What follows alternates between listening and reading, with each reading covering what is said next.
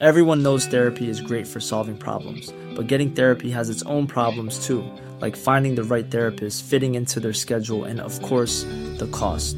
Well, BetterHelp can solve those problems. It's totally online and built around your schedule. It's surprisingly affordable too. Connect with a credentialed therapist by phone, video, or online chat, all from the comfort of your home. Visit BetterHelp.com to learn more and save 10% on your first month. That's BetterHelp, H-E-L-P. Many of us have those stubborn pounds that seem impossible to lose, no matter how good we eat or how hard we work out. My solution is PlushCare. PlushCare is a leading telehealth provider with doctors who are there for you day and night to partner with you in your weight loss journey. They can prescribe FDA-approved weight loss medications like Wegovy and Zepbound for those who qualify. Plus, they accept most insurance plans. To get started, visit plushcare.com/weightloss. That's plushcare.com/weightloss. Thanks to BetterHelp for supporting FilmSack. For 10% off your first month, go to betterhelp.com/filmsack and start living a better life today. In the year of 2019, hurricanes, tornadoes, floods, and droughts unleashed a wave of destruction upon our planet. We didn't just lose towns or beachfronts. We lost entire cities.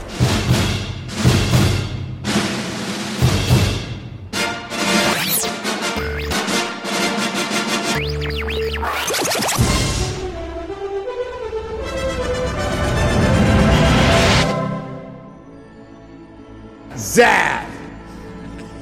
This is Film Sack.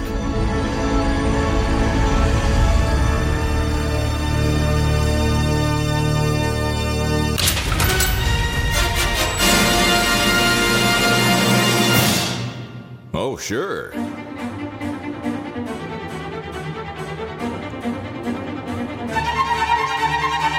Hello, one and all, and welcome to Film Sack. This is Film Sack episode 533.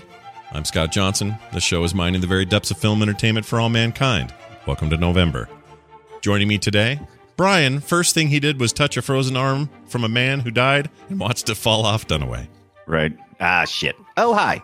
And in case you missed it, the four of us who form Film Sack Legendary Defender has spent a little over a decade watching crappy movies and defending the Earth from angry acting, bad science, and predictable plot points. And with that in mind, I think I'm finally ready to reveal my most ingenious plan to date to fight against the Hollywood-made menace that is pushing us to the brink of a Tropustorm. That's right, a Tropustorm. For years, we have been warned of the dangers of trope warning. Hell, Al Gore tried to warn us about the dangers years ago with a ladder and a PowerPoint presentation. But did we listen? Nope. Because he's an idiot and he thinks he invented the internet. Okay, maybe he never actually said he invented the internet, but the damage is done. Cred lost. You're out of there. You're out of here, man. See you, Gore. Anywho, I have been Twitter-sating, that's conversating on Twitter, with Neil deGrasse Tyson on the idea of sending up satellites into the troposphere to form sort of a net over Hollywood that will shoot down any tropes before they can group up and, well, other tropes and tip the scales to a full-on Armageddon. A much better movie. Oh, look. deGrasse responded to my idea. Hey, man, this is just a parody account of the real Neil deGrasse Tyson. Well, that is disappointing. Oh, there's more. Also, I am no scientist, but I don't think you can launch satellites into the troposphere. That is more like where airplanes hang out and stuff. Good luck is also troposphere. Whatever. Well, now I feel a little embarrassed. Whatever. I'm just the idea man. Randy, you son of a bitch. Thank the space Mexican. Thank him.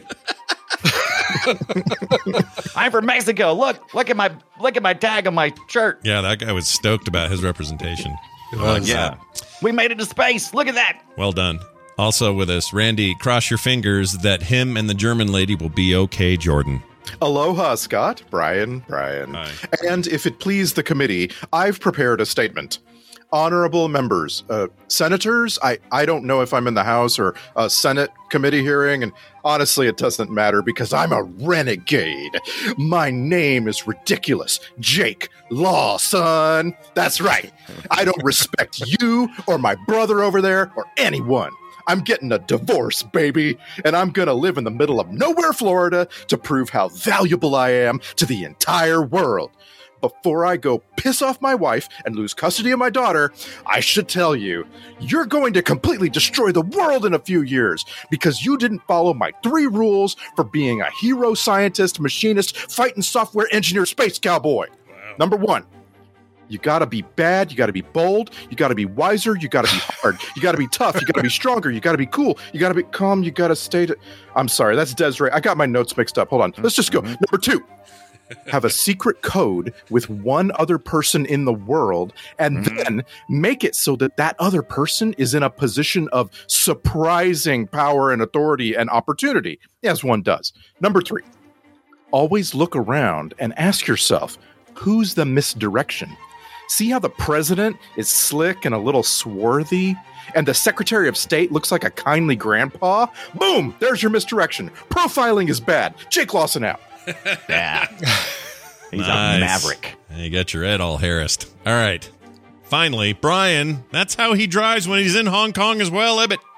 Totally is. Exactly. Yeah. Hey, Zazie Beats, I just got a really weird message from my brother, and I need your help to decipher it. See, here at the 2-minute and 21-second mark, he mentions going fishing with our dad. We never went fishing with Dad. Dad hated fishing. Makes me wonder if he's using a secret code that he and I came up with back when we were kids. The only way to be sure is if we listen to the rest of his message and see if we spot any other inconsistencies. Then I'll know if he's using a prime number binary code alternating negative number multiplier square root alphanumeric replacement code. What's that? Wait, jump back a few seconds in the message. Did he just talk about when we went to college? We didn't go to college. Our mom just put us in a canoe with some oars and took pictures so we could try to get in with a rowing scholarship. That must be another clue. Oh, hold on. Did you hear that? He mentioned the Grammy Awards. We didn't win that year because it turned out that we were lip syncing. We better write down these time codes so we'll be able to figure out the real message he was trying to give us. Huh? Yeah, he did just talk about when he took me to get my vaccine. Did I? Yeah, I'm totally immunized. Anyway, gotta run. Tornado coming. Wow. Tornado. Aaron Rodgers ripped from the headlines. Yeah, well Ripped done. from today's headlines. Yeah, that was more Nice. more current and I up to couldn't- date. Yeah. Tell if I was watching the news or Geostorm when I wrote my intro. And it might have been both. Could have been both, sure. Has there hasn't been a good like immediate meme factory like Aaron Rodgers in a while.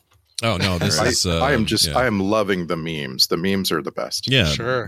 Our modern day meme machine is pretty formidable, but occasionally something will come up where it really machine. it puts it to the test. I know. I think like meme machine. yeah, the meme That's machine. one meme machine. One meme A machine. meme green fighting machine. So as you heard in the intros at various times, the movie is Geostorm. And this is a movie directed by Dean Devlin. You don't know him, but you do because this guy wrote every single one of those Emmerich film things. So 2012 and Day After Tomorrow or whatever that was called. What was that? What wasn't right? So was it? he co-wrote. Day before 2012 yesterday. Right. Yeah. Okay, so I'll tell you who Dean Devlin is. This is his directorial debut. This is his first chance to really kind of get out there and do his thing without Roland. Now, Dean Devlin and Roland Emmerich, they both are co-writing stuff for a while, disaster movies, and he's really just best known for his writing. He is a great idea man. Yeah, Execution, lots of ideas. Yeah, he wrote Not so Independence good. Day, wrote Stargate, wrote Godzilla, the Godzilla. remake. Yeah. And go ahead and finish off the 6-pack for Film Sack. Universal Soldier. Yeah. And one more. Hold on. Let's see. Oh, wait, it's not 6. I'm sorry. He's double credited for Godzilla. It's 5. This is our fifth Dean Devlin film. And Godzilla again. Yeah. Another Godzilla. One more Godzilla. Not really known for. He did do a movie in 2018, the very next year, called Bad Samaritan. I don't know what this is. David Tennant, Robert Sheehan. I don't know what that is. He's mostly producing nowadays, and he has his own streaming service where there's stuff on there. It's I think Devlin it's Plus. electric. Plus. Yeah, it's like it's Devlin Plus. No, it's I think it's Electric Now or something like that. So he's went more to the producer side. Like I said, this guy knows when he hears a good idea, and he's got some good ideas. It's just execution. He needs somebody around him to really execute. But I would argue some of these other movies we've mentioned are equally or worse bad. Like I think that the Independence Day sequel is not terrible. Financially. No, that's true. If we're counting only money, sure. But the Independence Day sequel is categorically bad. Worse than this movie, I think. Unmemorable is the biggest flaw of that one. Yeah. Well, I think he also helped write that, so you're now welcome. he wrote a ton of Stargate stuff, including the film, which I think the film was bad execution, but the series are all great, and he wrote tons of those scripts.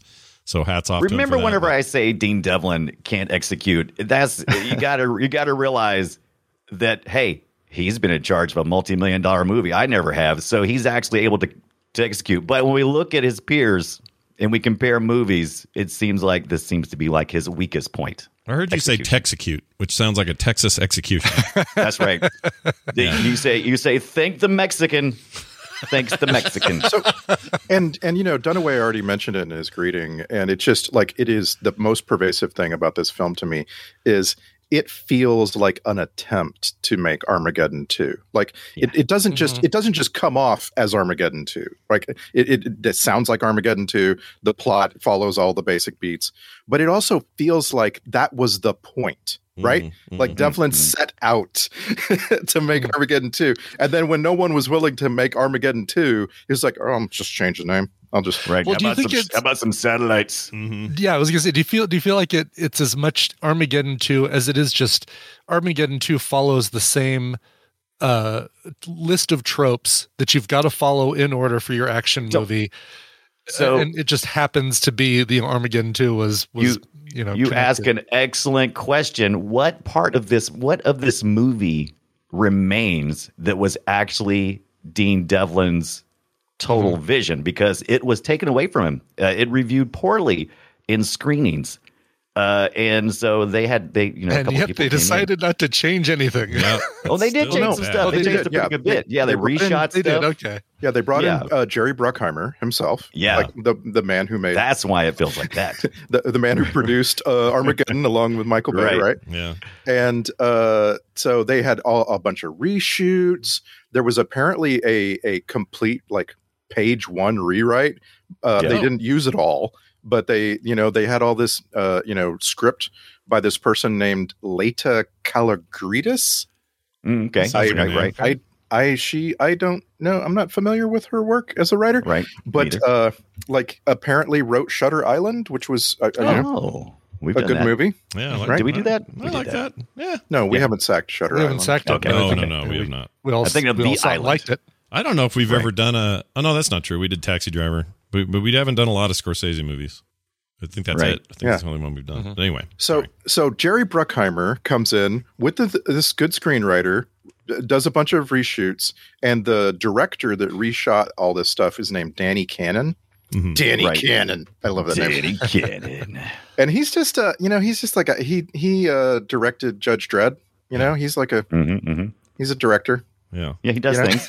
He does things. But the thing is, like, it sounds like the movie wasn't as Armageddon 2-ish at first as it became in the final cut. Yeah. Right. You definitely get the feeling that something was up. Something's weird. Yeah. Like I definitely felt like a lot of scenes were like, we would jump to a scene and like, wait a minute, what just happened? That was a weird jump. I felt like that. And when I went back and read trivia afterwards, like, okay, that's making sense. And like, there's some really weird things going on. Like they even replaced the mom back at home. They replaced the actress. I'm like, wow, how bad was that performance that they had to bring in? Because that was inconsequential. Wait, the mom? The divorce mom.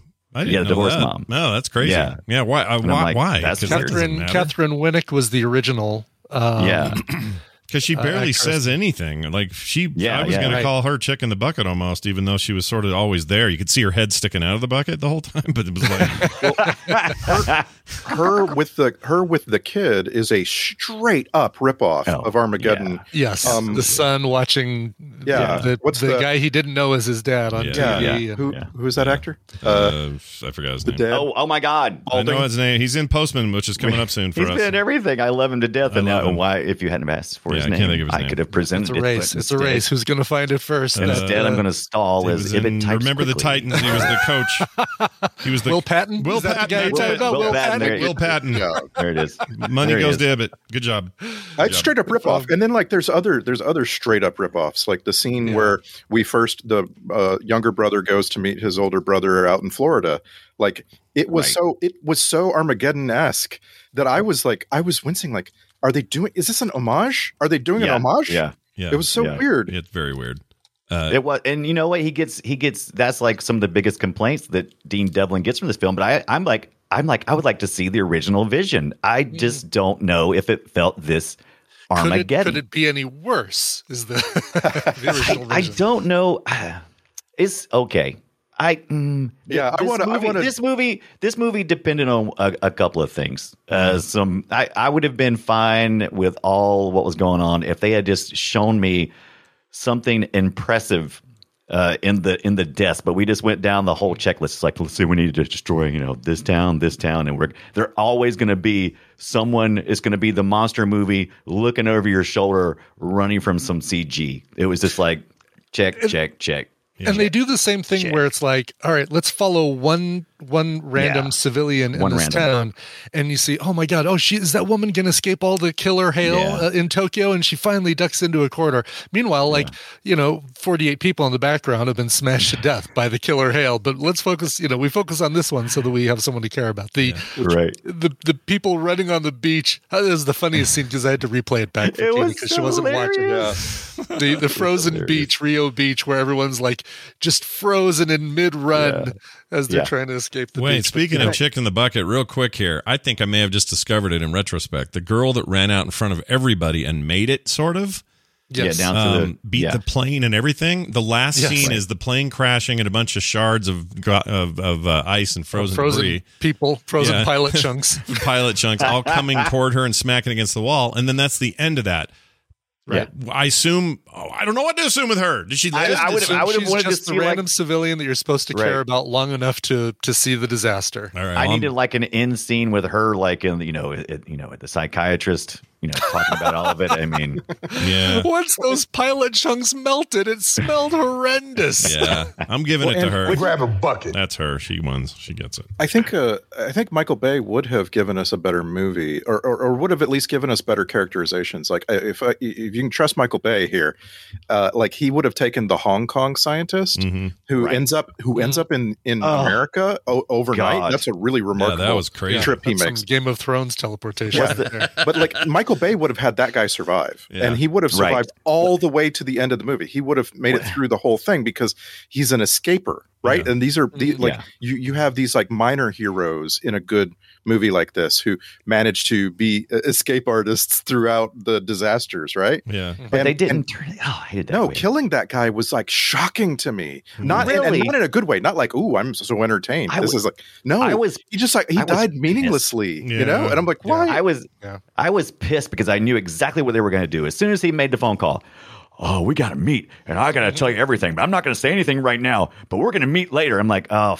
He's gonna die like right as he's about to say something. I'm like, man, come on, crossing the tropes. street. Yeah. You knew that was going to happen. I had a feeling that he was not long for the world either. Partly because he was really putting in a shit performance. It wasn't anything to write home about. And I was like, well, his time with us is limited. I can just tell on the face of it. He had to escape from a natural disaster, or not an unnatural disaster in Hong Kong, which ended up playing out like every other one. Apparently, the way this thing works is when the weather starts going wacky, you just need to run directly away from the center of the city. And you'll be fine. Yeah, you will escape it. Yeah, it only moves at about 5 miles per hour from the center of the city outwards. Yeah. I mean, the effects. I will give them some credit for that. The effects every time there was an attack or a thing blown up or whatever. And I know this movie's relatively recent, so the effects better be good at this stage. 17, so it wasn't that long ago. That they all looked great, like nice effects, well done. On that, but it all felt empty. Because they were so like, here are people talking, and then here's a massive scene of crazy stuff. Yeah. But it just felt like they were two different movies, almost like B-roll. Yeah. Yeah, and Daniel Wu's scene, which I think is probably from the original, and maybe from Devlin's perspective, and the one where he's like walking around the city and it's starting to get hotter, and you're starting to get little clues that something's his eggs about on the sidewalk, and right. That was cool. That was cool. That was a really good scene. And then they just after that, they was just like, nah, let's just get through these disasters. Let's just. By the way, I wrote down in my notes that the chick in the bucket was the cat in the refrigerator. Yes. Oh, that's a good one. I mean, that cat got absolutely murdered by lava, but we don't know that for sure. Right. Yeah. Right. He might have been safe if he still was in the fridge. Yeah. We've seen what Indy did. Yeah. Yeah. I'm sure fridge will save you. It blew him free of the debris, I guess, or of the blast zone. Yeah, there's moments in this where I did go, oh, there's more to this. Oh, no, there's not. There's not more to that. That's just 5 seconds of that guy. I thought there'd be more to it. And it does make sense that maybe that more to it stuff was what was cut or changed or whatever, and they were just hoping we didn't notice. But I don't know. Tonally, you can tell. Like I said, in some ways, I'm like, God, I really wish I could see the director's cut. And I'm like, no, I don't. I don't want to see that. It's no good. I don't want to see it. Yeah. I mean, people hated it. Also, something happened with this movie. Look, the studio had no faith in this, even after the reshoots and everything. They had no faith in it. Usually on Thursday nights, you'll get a sneak peek. They'll run the sneak peeks at the theater. They did not. They launched this thing on Friday and said, please just give us some money over the weekend before everybody finds out what a shit show this is. Yeah. Just give us as much money as possible. Yeah, it definitely felt that way. I mean, it's unfortunate. I even felt like the music got reused. I mean, that music was the same music all these effing movies used. It's the same. And I really legitimately thought, did they take this from like literally Armageddon or something else? You know, like no, it was just a change it ripoff. 10%. That's fine. That's all you have to do. It's fine. It's fine. Yeah, I guess so. That's just nuts to me though, because it to me it was like painfully obvious that this is that thing that they all do since I want to say earliest Bruckheimer stuff like Crimson Tide and early 90s Bruckheimer business, The Rock, whatever. They all had this kind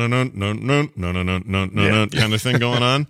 And this movie had that, and I just thought, well, we've done it.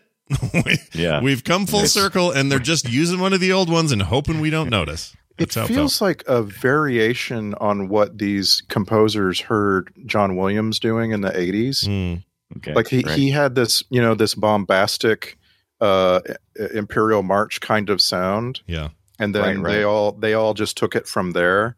Yeah, I can hear that. This composer, I mean, we can talk about this later, but this composer is named Lorne Balfe.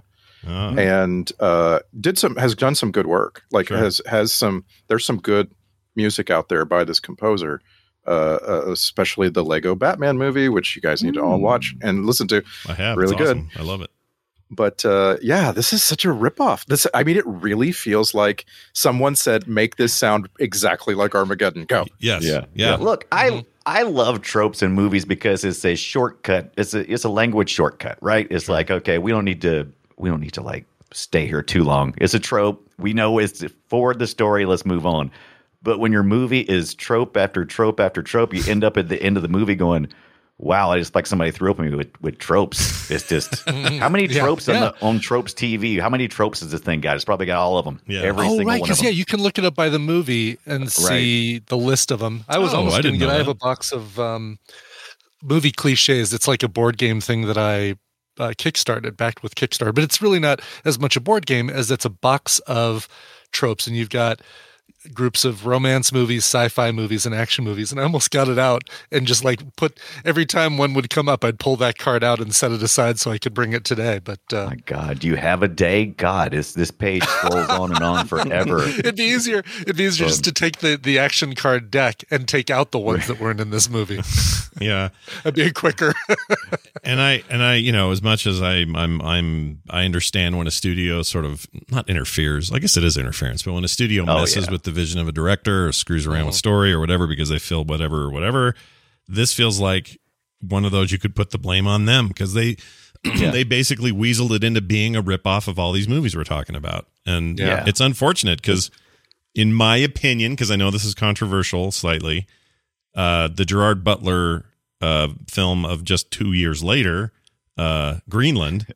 Greenland, which is basically it's a superior version of what they're trying to do here. Like, it's a better movie about the ecological disasters happening that needs to be resolved. Right? And this one's heavy-handed. This one like punches you in the face. Exactly. It's easy to laugh at and go, "Oh, I can't believe they made 2 of these," but it's better. It's just a better movie, right? And it has more heart, and has more character study, and has more stuff you expect from your films. And I don't know, that must annoy this director to see. I think Dean Devlin's past it. Like I said, he's producing stuff. The man, he works, he does things. He's an idea man. Yeah, he's doing a lot of TV now. Nothing wrong with that. Did anyone else think of the beginning of Tropic Thunder throughout this movie? No. Why? No, I don't remember. I saw Tropic Thunder. I don't remember the beginning though. Yeah, so there's a bunch of fake trailers to establish that these are actors who have made other movies. Okay, yeah. And one of them is a Ben Stiller action series called Scorcher. And Scorcher 2. And when the world called upon one man 4 more times. And it was just like, I don't know. There's something about the Scorcher trailer that was just precisely like this. I've not seen that movie in what feels like 1,000 years. Does it hold up? A long time.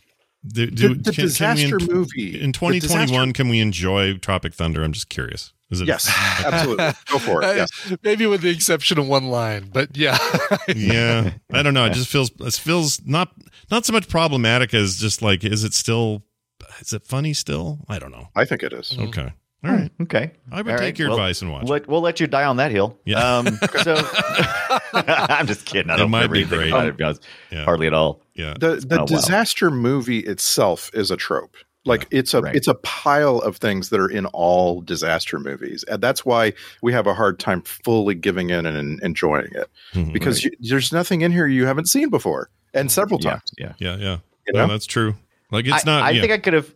Go ahead. And one of the weaknesses of it. The weakness of it is they blame it all on a virus, right? Yeah. So I mean, they just go, "Oh, there's a virus." However, there's obviously very real intent behind specific things. Robert Sheehan plays Duncan Taylor in this. He's you've seen him in the Netflix.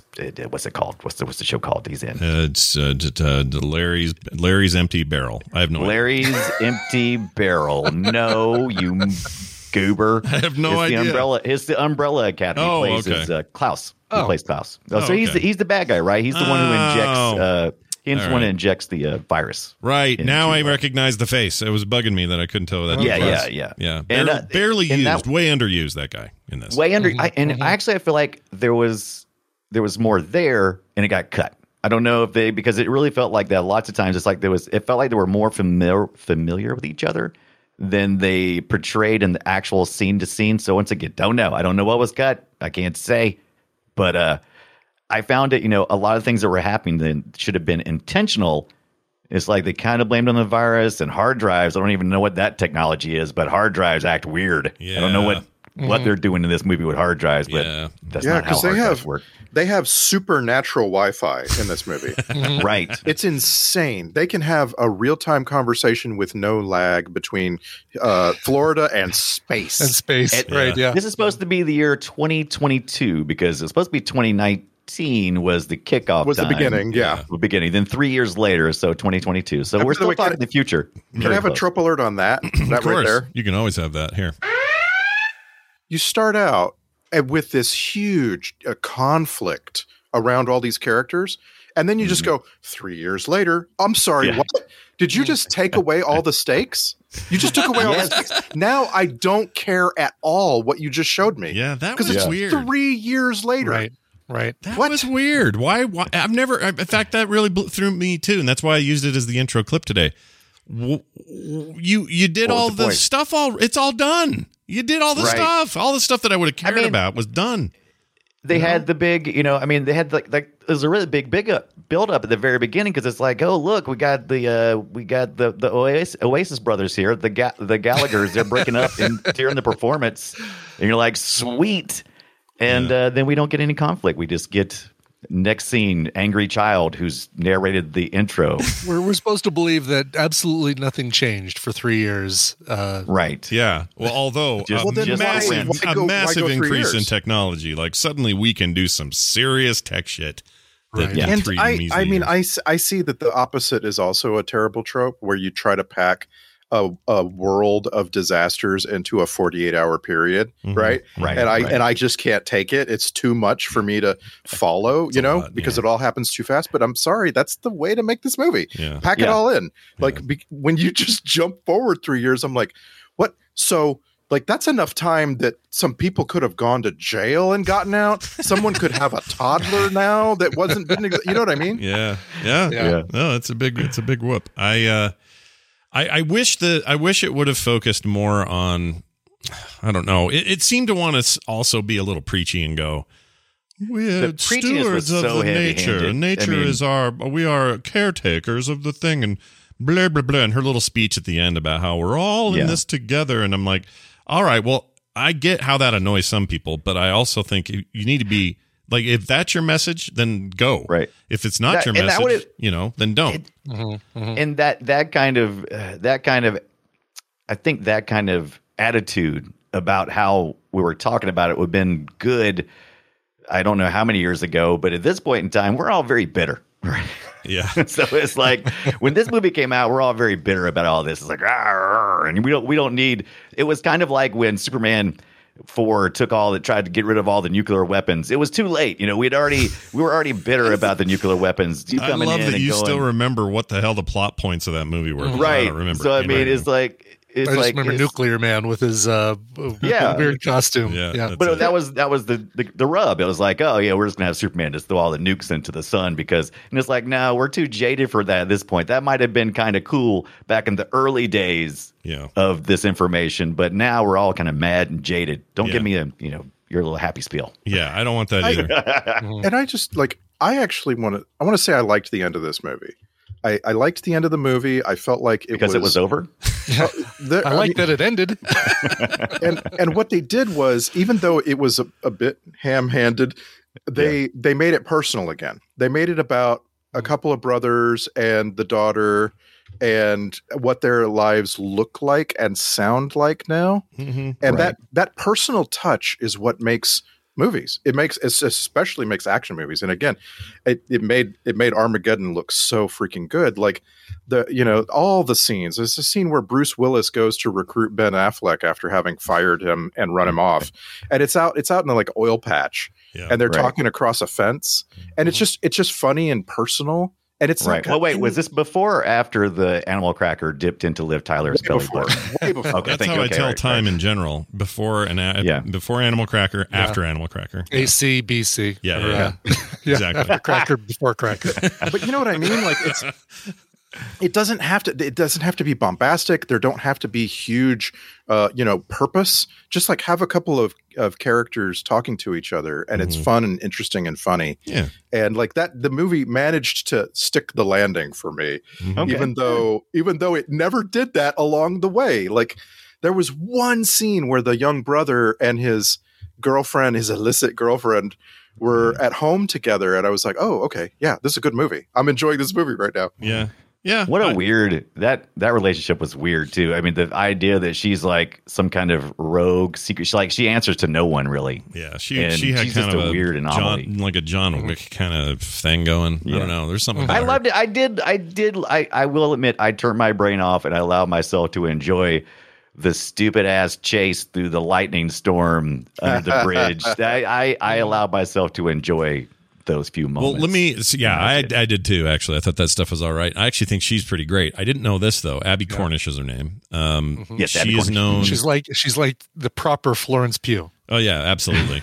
She is known. She's getting overtaken by the actual straight-laced Florence sister. Pugh. Well, yeah, I'm just saying, her straight-laced sister. Yeah, that's what she feels like. But anyway, she is known also for her rap name Dusk.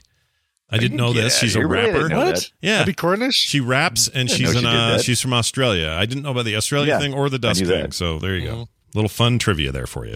I did not know that. Is she poking fun at me?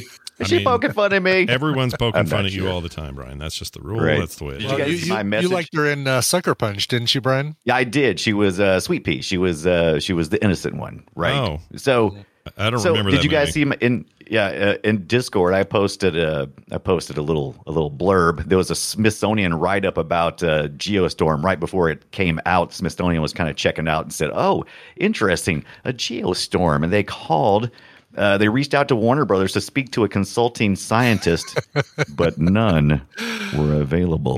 Wait, so Smithsonian, so they reached out to Warner Brothers, like assuming, Right. pretty much guessing that there wasn't going to be There's got to be consulting scientist for this. Right, you guys surely have like some scientist, kind of guiding your science in your movie, right? Hell no. It feels like such a passive aggressive, like, hi, can we talk to one of the scientists that you consulted for your film? Yeah. Oh, not available? You don't say. I have an amazing email for the end of the show that's about this movie and about the science of it, which I won't spoil till we get there. But Okay. Oh, really? Wow. it's great because it goes right along with this. The science in this thing is about as loose as I don't know. I made a hooker Loose as joke. it gets, basically. They can't even get scale right in this movie, much less Right. Yeah, science. I mean, you think about how difficult it was for the previous administration just to build a few miles of wall. Yeah. Can you imagine what it would take to build a net around the Earth? Oh no, ridiculous. Like, how is it even remotely even like within the realm of possibility that happens in like 2 years? And I don't care how much money you throw at it, Right. or how much oversight. Even if the whole Toby world from- said let's do it. Yeah. That was the other thing too. Is like, you guys ever seen geopolitics? You guys ever done anything political? There's no way we could move this fast on something this big, this amazing dangerous. bipartisan bill to create a Right. giant net around the Earth that we'll have done in 2 years. My guess is, that doesn't happen domestically. Certainly doesn't happen on the world stage. But No.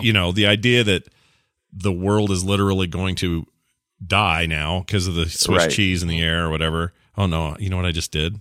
I watched Finch this weekend, and now I've conflated the two. Oh, no. They called it Swiss cheese. Another ecological disaster. The Earth is I'm over. looking movie. for the Swiss cheese. Swiss cheese. But see, the thing is, really you like probably that fish. if it's a good movie, bad science doesn't matter because you don't have time to think about it. The worse the movie, the worse the acting, the more times you have to sit around and think, well, it doesn't make any sense. How can you put a giant? Yeah. It's Yeah, ridiculous. see, that's a great topic for us at some point. Like, I don't know if we want to have it now or Right. whatever, but the suspension of disbelief has some requirements, and I don't think Right. they were met here. Like, they just left me going up. Okay, that wouldn't happen. Up, that wouldn't happen. But a more capable film would be able to have me suspend that disbelief and not care because the story. If nothing else, at least pepper the moments of suspend disbelief with some ones that do feel like, oh, that could happen, and it'll let you Right. forgive some of the ones that couldn't. This one, it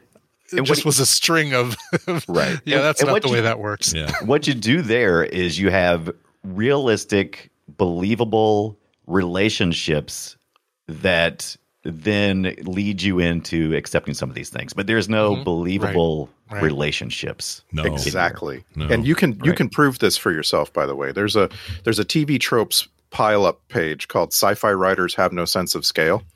And it doesn't actually list any films. It lists a bunch of sub pages. Yeah. So it's like sci-fi writers have no sense of distance. Sci-fi writers have no sense of energy.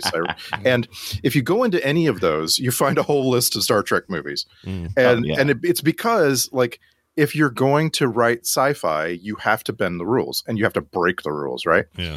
So the no sense of distance one is a good example. And this movie is all over it, right? Like, when you look out of the space station and you can see all the satellites clearly, that's not how distance works. Right. You couldn't have seen any of them. Maybe the closest one if you're really close to it, but you couldn't have seen any of the others. And like in this movie, you can see them all clearly. And it bugs us. We see that and we go, oh, that doesn't make sense, right? Yeah. But then there's other movies where you would totally allow that as a viewer. You would just be fine. Okay, I'm down with that. And it's like the list of Star Trek films really does it for me because I'm looking at them and I'm like, no, Star Trek 5. Oh yeah, that's I don't like that movie. But then it's like Star Trek Generations. Ooh, I do like that movie. And it's got the same trope. It's got the same exact problem. Yeah, right. No, you're right. It's a funny thing because like we watched and raved about Aliens, the first Aliens movie, or Aliens, Aliens for that matter, or even Alien 3. All three of those movies, sci-fi epics, gigantic spaces to work in. Like the Nostromo is a big ass ship. That is not some dinky little dinghy, out in space.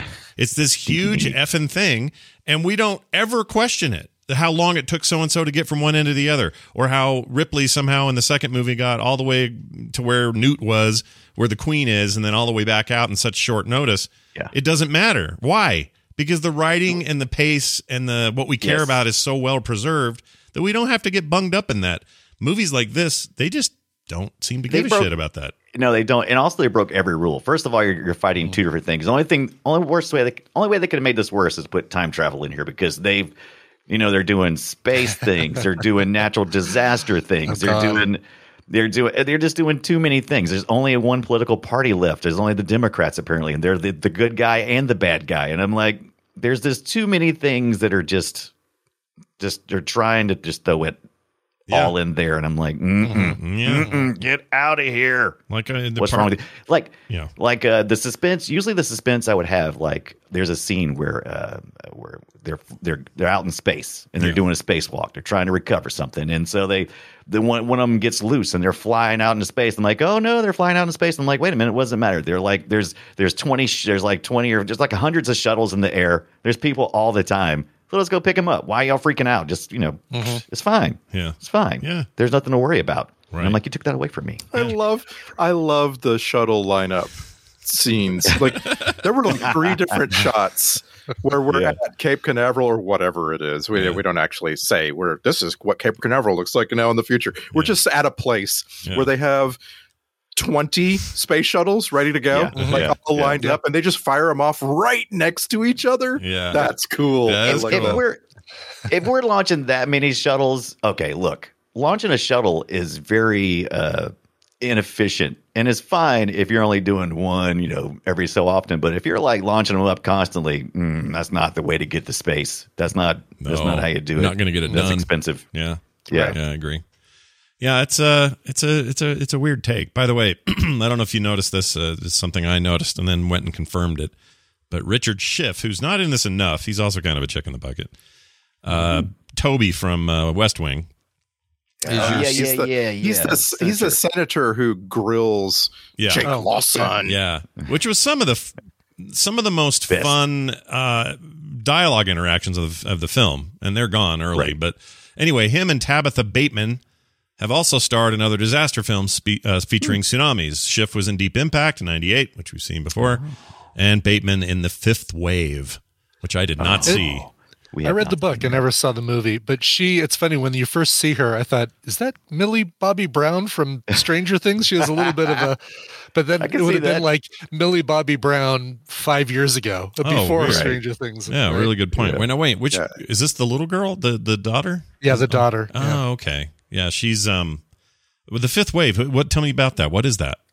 It's a movie about a space invasion, alien invasion, and it's young adult fiction that kind of along the same lines as like Divergent and Maze Runner and all those. Okay. And the fifth wave is the wave where the aliens come down and really take over the planet, as opposed to doing stuff from their spaceships. So the first right. What's the first wave? What do they just kind of like pull up and wave at you, literally? They pull up, roll down the window and wave at the Earth. Wave at you. Hi, we're aliens. Hi. Hold on, did you... Let you know we're here. Do you write... So was the book good? Since you said... The book was good. Yeah, Tina and I both read it, and we were really hoping that the movie would be as good, but I don't think we ever bothered seeing it. Oh, if you haven't seen it, I wonder how it held up, or if it did good.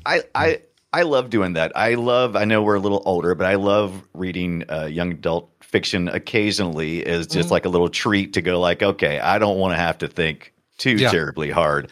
And, I mean, Harry Potter is in that same boat, right? That's Yeah, and it's like, let's have a good time. I like Harry Peter. Yeah, he's great. What's not to like? What's not to like about the first Harry wave? Peter? By the way, I had to relook it up. It's the first wave was an EMP blast that turned off all the weaponry typical. And the ability for people to fight back. I like all those concepts. I like this concept. I like all of these post-apocalyptic. I'm Dunaway. I'm Dunaway. It's today. not just me. Well, it's apocalyptic. apocalyptic. I like all of them. All the concepts are good, and I will watch your movie even if it's mediocre, and even if it's better, slightly better than mediocre. I would say Finch is that. It's good. I like the concepts, and so please keep bringing them. But this is one I would have skipped on in theaters, and I did. But had I seen it in a theater, I would have been, oh, there goes $15 I'll never see again. Right. And I don't know why. I feel that way about this and not it, Armageddon or anything else. I loved all those movies. So what's my problem? I saw this before Film Sack, so thanks a lot for making me so I mean, yeah, we made you watch it twice. I mean, what would be your elevator description of this movie? Is that a virus takes over an external satellite net around the Earth and starts making natural disasters happen? I like that because that has the elevator mystery pitch. to it. Yeah. It's the word. It's a virus takes over the system is kind of the problem I have. And the It's thing is, I spent the whole movie trying to figure out who the bad guy was, right? Because I didn't buy this virus. I don't even hear that word. That word means nothing to me. Mm-hmm. And instead, I'm like, they get to the space station and the current lead, the director of the place is this woman. And I'm like, oh, she's the bad guy. She's the one who's causing all this. And I got to figure out why. And then, after a while, you're like, nah, they're not portraying her as double-faced enough. So maybe she's, you know what I mean? Alexandria Maria Lara? Is that who that is? The Fassbinder? Is that who that is? Yeah. Right. Yes. Yes. She actually German? Uta. She's German, really. Yeah, right? She's Romanian, maybe. But anyway, I actually I liked her performance, but I felt like they had cut a scene because, or either that, or maybe I'm just not getting it. But she really was like, "No, I live here," and I'm like, "What the hell does that mean? I live here." I mean, I get. Well, she just means she's been there. Yeah. I know how to operate all the keypads because I live here. Yeah, right. I mean, if she said it once, it'd be like, okay, and then she just shows up later on and goes, "Look at you, dummy," and then clicks it. But then she had to say also again, reminder, I live to get here. The wrong door, yeah, dumbass. Right. Look at you, dummy. And they had the perfect trope team. This trope team is living on this space station and ready to get into madcap adventures with you, right? They have the Chinese guy and the Mexican guy, and they have this vaguely Middle Eastern guy. I guess he was Egyptian or something, right? Well, that guy was Egyptian. The other guy was the one that got sucked out in a scene that really messed me up. Actually, that guy getting sucked out of the hallway freaked me out. But he was Afghani was the idea, and I'm a little mad at the movie for playing that card, going, he sabotaged things because he's the Afghani guy and he's mad about the frozen people. Because we all don't trust him, so it must be him. Right. And it turns out he was the one that found something wrong and was going to report it, and got sucked out as a result of that from this virus that's so smart it knows how to suck a guy out of the thing. But yeah. By the way, before we continue on with them, the Mexican guy Eugenio Derbez, huge recommendation for a show he's in or a movie he's in called Coda. He plays a music teacher for this girl who's a child of deaf family, or she's the only hearing person in this family of all deaf. I heard that was really good. It's really, really good. It's on Apple TV Plus, so you have to, go buy an iPhone so you can watch this movie. Yeah, I love it. Brian always tells people to buy hardware in order to get that service. Exactly. I love you it. could just pay the $5 a month, but go buy an iPhone. You get a free month, so just sign up, you guys. Yeah, just do it. You don't have to go buy a new MacBook. It's called Coda. He's excellent in it, so I just wanted to throw it. I don't think you should ever stop doing that. That's one of my favorite things. Yeah, that you do. Whenever Apple TV Plus comes up, he's like, just go buy an iPad and just buy an iPhone. Yeah, exactly. He's also the lead on a current series on Apple TV Plus called Acapulco. Yes, I've seen the ads for that. Has anybody watched that? I have not seen it yet. Well, he's so the lead. He's the person telling the story, but the story is told in flashback. So he's the older version of the character that you see in most of the show. And it's getting really good reviews, and I'm tempted to see it as soon as I finish watching the current Spanish language show I'm watching. I just want to circle back around to Trope Team 6 because it's so clever to me, and at the same time I was throwing popcorn at the screen because you have the Chinese guy, the Egyptian guy, the African woman, like she literally has a Nigerian flag on her sleeve. Right. It's like, okay, movie, thank you. Thank you for your diversity. Yeah. Thank you for your diversity. Which only, by the way, exists in space, not on Earth.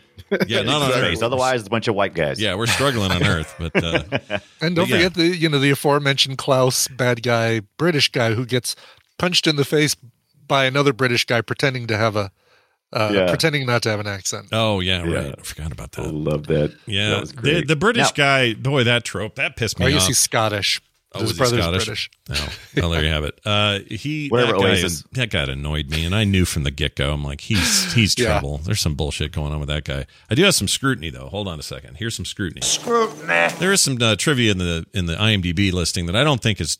I don't know. It just seems like somebody's being a dick. But anyway, it's what it says. Several cast and crew, even extras, noted that lead star producer Gerard Butler did not appear to know many of his lines. That's the whole thing. He's like, you expect me to learn the lines I don't. I mean, I need a citation on stuff like some that. Some Gerard Butler hater writing stuff on IMDb. Yeah. Well, from the studio, right? Like IMDb is a place where studio, folks go and try to defend their own work, right? Yeah, right. And so when this thing fell apart under Dean Devlin's watch, right? You have people who were working for Dean Devlin who were probably trying to cast aspersions on the cast. Yeah. Probably. That's the feeling I get from it. And it cracks me up because I don't know. It just seems although The Guardian didn't think too much of Gerard Butler either. I put this review in our Discord, but their review of Geostorm is watching Gerard Butler solve a whodunit is like watching chimpanzees move a piano downstairs. A kind of teeth-bearing, flea-picking burlesque of recognizable human behavior that's funny for a while until you start to worry about the ethics of it.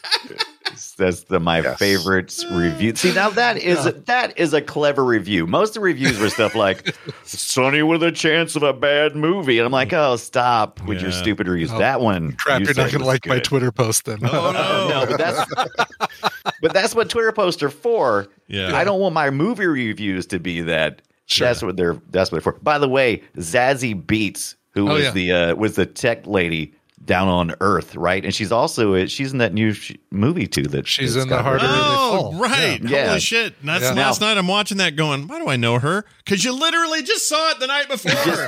Yeah, and she was also Vanessa on Atlanta. But Zazie Beetz, now that sounds like a rap name. Yeah, it does. Right, she should be. That is a sweet name. Yeah, she's also. You can even though you can't use real names, you'll never be able to put her name in Scrabble because you only get 2 Z's. Oh, good point. Oh, that's she's true. screwed. German Maybe that's American why she actress, did it. though. But maybe she did it. But by the way, she's she plays a character called Stagecoach Mary, and she's fantastic in that. Yes, I love that name. Yeah, she's really good. And I was really convinced that she was going to die. She did not die. Usually that role, they usually get killed, but not this time. Nope. This time they were like, "Hey, that trope, we're going to leave that one. We're not going to we're not going to use that trope. Come on. We're going to use every other trope you've ever heard of, but not that one." Yeah, there's a few moments of that in this movie. The original. So this thing was made in. Let's see. Original film's release date was March 25th, 2016. This was 2015 is when it was actually filmed, I believe. Yeah, 14 and 15. So it's old, long time ago, sort of, by the large scheme of things. Warner Brothers canceled the March 2016 date, replaced it with Batman v Superman: Dawn of Justice. Then on December 11th, 2014, the studio shifted Mogwai: Legend of the Jungle to 2018. Mowgli, not Mogwai. Mogwai? It was Mowgli. How are you going to not get wet in the jungle? What's funny is in my head, like, that sounds right. Yeah. Right. And Mogwai would get wet the first day. It's a damn jungle. It'd just be nothing but angry gremlins all through the thing. Anyway, and it's interesting that this film, the politics of it were from 2014 or 15, right before our politics changed a lot. A whole lot, yeah. Very shortly thereafter, so it was interesting. Yeah, it felt like a very different, like an old school take on who's the president kind of president. And like I said, there was only one political party the Democrats. Yeah, It the was, Democrats. Yeah, Yeah, they were didn't- both good and bad. Yeah, they played were good and everything in evil. this. You had so we haven't even talked about Ed Harris or Andy Garcia. They're in this. Right. Garcia was great. Speaking of old, Yeah. I like those two guys a lot, and it's Yeah. waste to see them in this. Yeah. Ed Harris is like 75 making this movie, and that's impressive. Is he that old now? That is, Yeah, he's wow, now he did not 81. Look at Are you Fires serious? he fires a rocket launcher like a 20-year-old is what he did. I'm sorry, He he's really now does. 71. He's now 71. He was in his late 65. 60s. Okay. Yeah, late 60s making this movie. Okay, Sorry. so he's The one of words. those actors who the first time I ever saw him was in The Right Stuff. He played John Glenn. right. He's one of those actors where I don't care how shitty it is, the thing he's in, I will watch it because Ed Harris glues me to the screen. I just love that But guy. And in this, it's super dumb and super tropey, and he's just this like stereotype of an evil dude who you Yes. think is good and then he isn't. Like it's all those dumb ideas, but something about Ed Harris, man. He always, Ed Harris. The only problem was in this movie, he's always a bad guy in the vein of for the greater good. So he'll do anything for the greater good. So immediately when I saw him, I'm like, well, yeah, there's your bad guy right there. It's not Andy Garcia. This ridiculous thing that the president is a bad guy. Come on, stupid. Yeah, Andy But, Garcia is only the bad guy in Casino Heist films. Yeah. Right. What else do we know him from that was like where he was really bad? I guess it was those casinos. Truman was, Show. Ed Harris or No, Andy Garcia? Andy Garcia. Yeah, just the Oceans 11 and 13. What am I thinking? He was a good guy in The Untouchables, though, and that was like his big Yeah. breakout. Yeah, movie. he's usually. I'm trying to think. He's got to be a mean mobster in some shit, right? That just seems like Andy Garcia would be a mobster. He's in the good something. guy. He's the good bad guy. Well, he's the good mobster in Things to Do in Denver When You're Dead. He's kind of the Okay. focal point of that. What do you do in Denver when you're dead? I haven't seen that movie. Oh, really? really? It's excellent. Yeah, is Oh, it? it's I have to check it out. Never heard of it. yeah, that might be a good one for this because we've kind of got the Christopher Walken as the head of the bad guy mob. Oh, I know what I'm thinking of. He's in Godfather Part 3, the bad one. He was Vincent Mancini, and he was a bad guy in that. That's what I'm thinking. Okay. Of. Yeah, that's a bad movie. He might have been though, a bad guy in Beverly Hills, Chihuahua. I don't know, and I don't think I'll ever know. I'm almost absolutely positive he is. He's probably trying to kick the orphans out somewhere. I'm sure. Yeah, I'm just asking you to come along with me on a wonderful ride, the adventure that is Beverly Hills, Chihuahua. Oh my You're going lord! to love it. Really? Not know I even love if I decide to try my hand at getting high, will I watch Beverly Hills, Chihuahua. All right. You know what? gonna- I'd be willing to. I'd I'd be do willing Is to it on see Disney? it here. Isn't it a What, Disney movie? Beverly Hills, Chihuahua on this? If it was here on Film Sack, It's on I'd do Disney it for Plus, us. right? I'd do it for us. This is that Drew Barrymore one? Is that the Wow. one? Is it? I'm pretty sure it's got to be a Disney movie, right? I mean, you know it's I'm not looking part to- of the Beverly Hills Cop thing, right? Yeah, you know it's not part You know of it's not the same. I wish it was so Yeah, bad. yeah. It is Brian streaming. It Dunaway. is streaming on, It's on Disney Plus. I wouldn't. I'm serious. I would do this for the show. Just the show. So, Drew Barrymore, No other George context. Lopez. Yeah. No other. George Lopez. George Wow. Lopez. Placido Piper Perabo. Domingo, Yeah. Piper Jamie Lee Perabo. Curtis, Louis Guzman. Yeah. So can I expect George Lopez to do a ridiculous Chihuahua, just like the most rich, deep Yes. Chihuahua? Wow. Yes. And Cheech Marin. What? Yeah. I can't believe it. How What was a Cheech in this? surprise. Cheech Marin getting to voice a Chihuahua? I can't believe it. I would watch this with you guys. Only that Put context. it on the list. You know what? Put it on the list. I'll 2008, watch it. an hour if it's and with you guys. 21 minutes. Okay. Come Could we on. watch it together? Could we like do a watch along? watch along? Interesting. I mean, I don't know I how don't many think we're people gonna we miss. could. We're not going to miss major plot points because we're talking. I'm just Deep worried. thoughts. I worry more that would be one nobody would want to watch along with us. You know what I mean? Like, but then again, it's a problem if we do a regular show. So you have a point. I don't know. Yeah, I don't mean, know. I think people in our audience would rather watch it along with us and hear us watching it along with Right. them I than love to that watch that's it our- without us. I'd be We down with that. always resort to this when we really don't trust a movie. Totally. Don't make me watch it It's and been a then long review time it. since we've done a full movie watch along. We've done a lot of TV show watch alongs, but It's been ages. Yeah. And it's only an hour and a half long, so it's a Exactly. good candidate. Hour and for something 20. like that. Yeah. it's barely longer than a Star Trek Next Generation episode. Come on. Right. And it can't be I, much worse than I that. got to watch Beverly Hills Chihuahua, all three movies, repeatedly when my Got kid was to. a toddler. There's Right. three? And Oh my gosh. it's the first one's pretty good. I'm serious. I'm not. I mean, the I'm whole not- idea. I mean, isn't this the whole idea just from the images that were all over the internet, or all over our world of Paris Hilton carrying her little chihuahua in a bag? Wasn't that the whole thing that launched that imagery? Or am I getting it backwards? I don't know. I don't know. I think this was more we've spent $1 billion figuring out how to make animals look like they're actually talking. We need to make movies using that technology. I think that's more Stat. Yeah. So these actually do that? These are the lip synced Yes. animals Oh, things? yes. Okay. Like Pig in the City, but the Babe movies, the two Babe movies, I think are the best example of that coming into its own. And I assume it's like that, where everyone's Right. lipping it. Favorite Is it favorite more- Beverly Hills themed movie. Go. Like it's got to have Beverly Hills in Right, the like you title. get your Beverly Hills Ninjas, you get your Beverly Hills, Cop. Troop Beverly Hills. Cop, 100%. Cop, Down and Out 100%. in Beverly Hills. It's all There you cop. go. It's called Cop all day. Why would it Yeah. be anything but that? It has to be that. That's the only good thing. The rest of those are shit.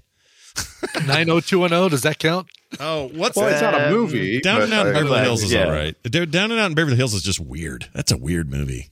When's the last time you guys saw that? Because it's supposed to be a comedy. I think it's just weird. It's very Oh, dark yeah. comedy. Yeah. It's I very need dark. I need you to It is give dark me comedy. the 1993 Beverly Hillbillies. I know love it's it. a problem. Nope. for No, you. not for me. Me and you, Randy. Big team. problem for me. Yeah, We got a big problem here.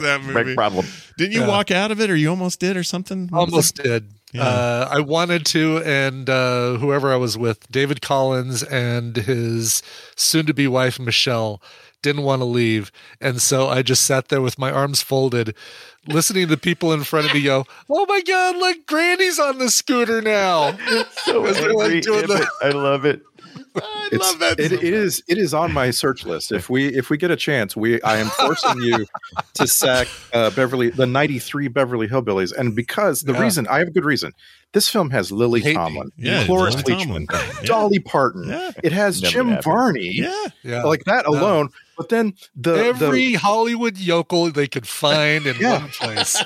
Dabney Coleman, a perfect example of a Hollywood yokel. Yeah.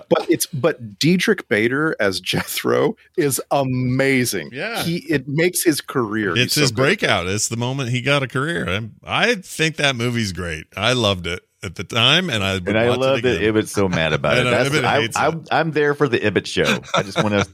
I mean, I'll remember listen we, in. we did do Johnny Mnemonic, and you swallowed that. Oh, hard. That is the Ibbott. one that I did walk out of. And Poor Ibbott. yeah, so I'll do it. Sure, I'll do it again. You know, we made Dunaway watch more Minority Report. But So yeah, Yeah. bastards. fair enough. You made So this is your list of Beverly Hills movies. If Clueless can't be in this list because it doesn't contain Beverly Yeah, Hills. I just did a Google search for Beverly Hills It's so- movie, and it's funny everything had because a that's title the except only- for Clueless. Yeah, that's the Yeah. only one in the list that doesn't have Yeah. Beverly Hills in the title. I didn't realize Plato's it was original set in title. Beverly Hills. I thought she was just a snoot from anywhere. Did it matter? Snoop. You know, Snoop. I don't know. By the way, this director of, I just wanted to mention this real quick. The director of Beverly Hills Chihuahua, he's done movies we've done. Scooby Doo, he directed in 2002. Big Mama's House, we haven't watched that, but he directed Big Mama's House. Oh, Pretty Woman, he was the lead editor on. He was the lead editor for Mrs. Doubtfire, 9 Months, Miracle on 34th Street, Home Alone 2. The guy's been around. yeah. So I'm not saying, yeah. this makes the Chihuahua movie any better. Wait, I'm just saying. right.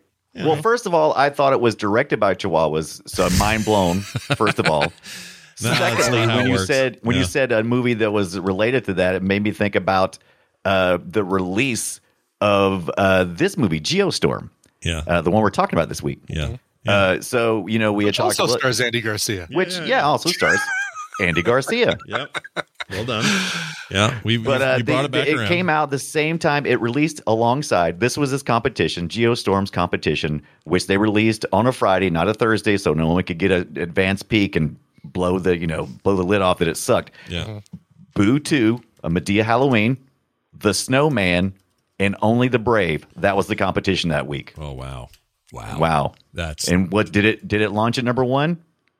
I don't know. did it? It might have. I mean, with don't that know. competition, that might have been the only way Right. to do it. It's Oh a my gosh! competition. Did you guys see what this is? The Rotten Tomatoes score on this is abysmal. Horrible. It's the worst 16%. it's one of the worst we've seen. Yeah, 16% on Rotten Tomatoes. I don't know if we've seen anything that low on RT before. Right. I don't think. It it's and you can't say this movie's like, you can't say, oh, there's just a horrible movie, because there's quality there, but it's just all mixed up. It's like somebody took something that tastes really good and then just mashed it all together and went, there you go. And you go like, well.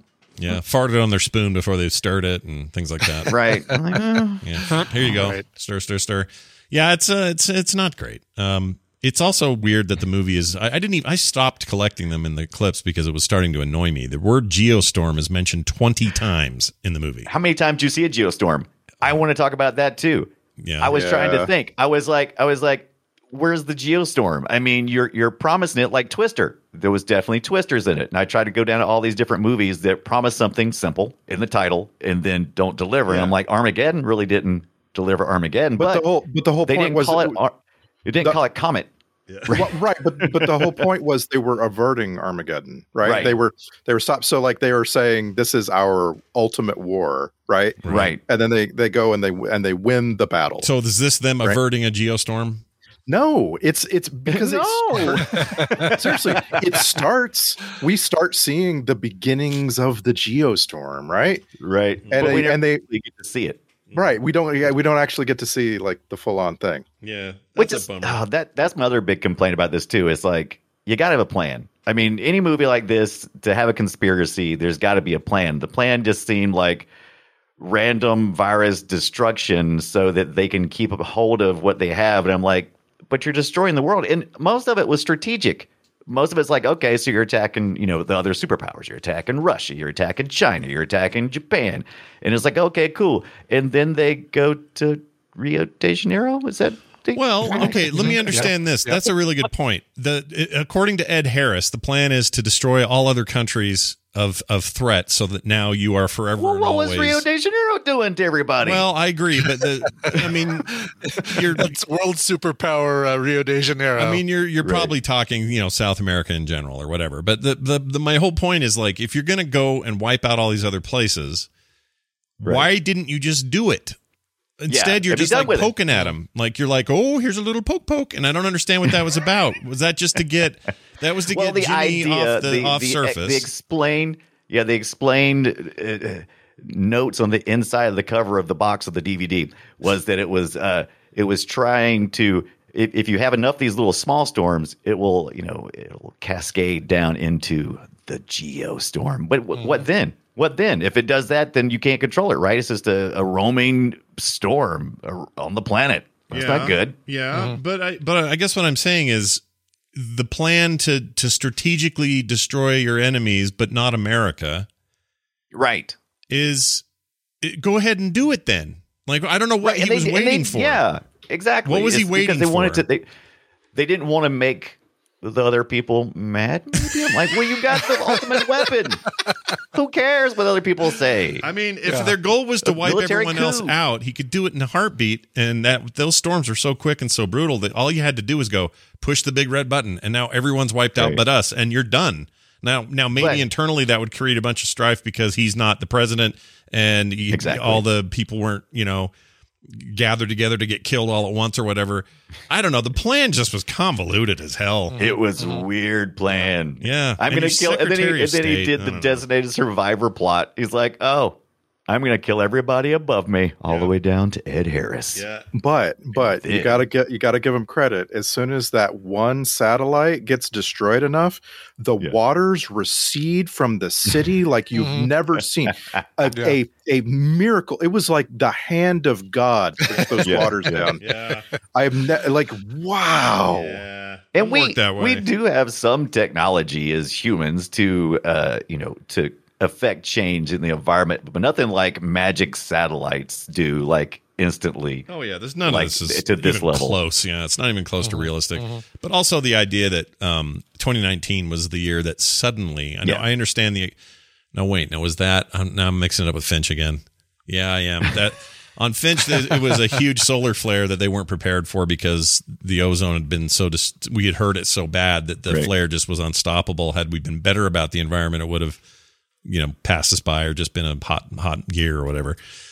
Right. So never mind. They didn't have that. So They yeah, had better- so they had better- the thing they that had better started the whole ideas in congressional, Finch. Yeah. the thing that started the whole congressional hearing at the very beginning. You may be confused and not understand this plot point at all because I didn't realize it until I went back and read it. But apparently, Gerard Butler's character had kicked off and used the technology to divert a disaster that he did not have the right to do, and so they realized he had too much power. They was trying to, take him down, so on and so forth. So that was kind of like the beginning. But that was 2019. 3 years later, 2020. Yeah.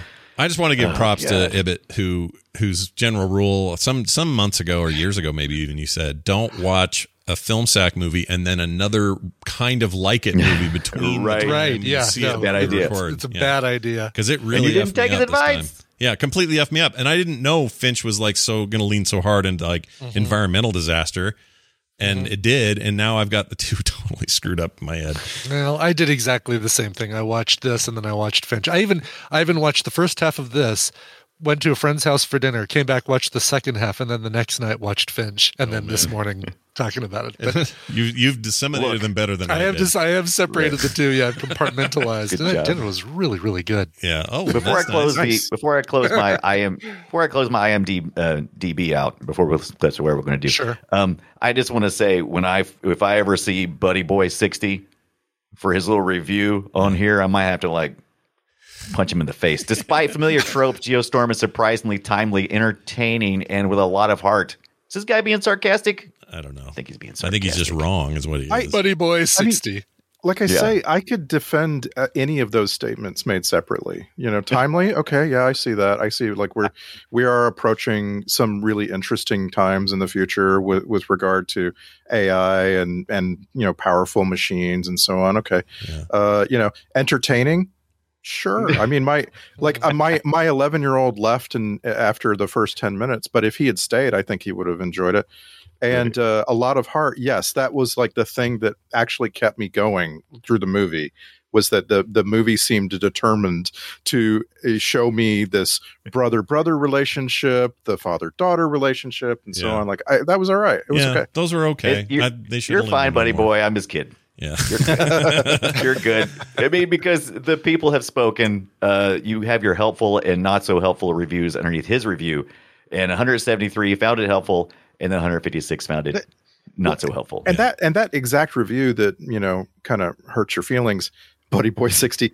He only gave it 7 out of 10. Right. Yeah. So he's not saying it's the best.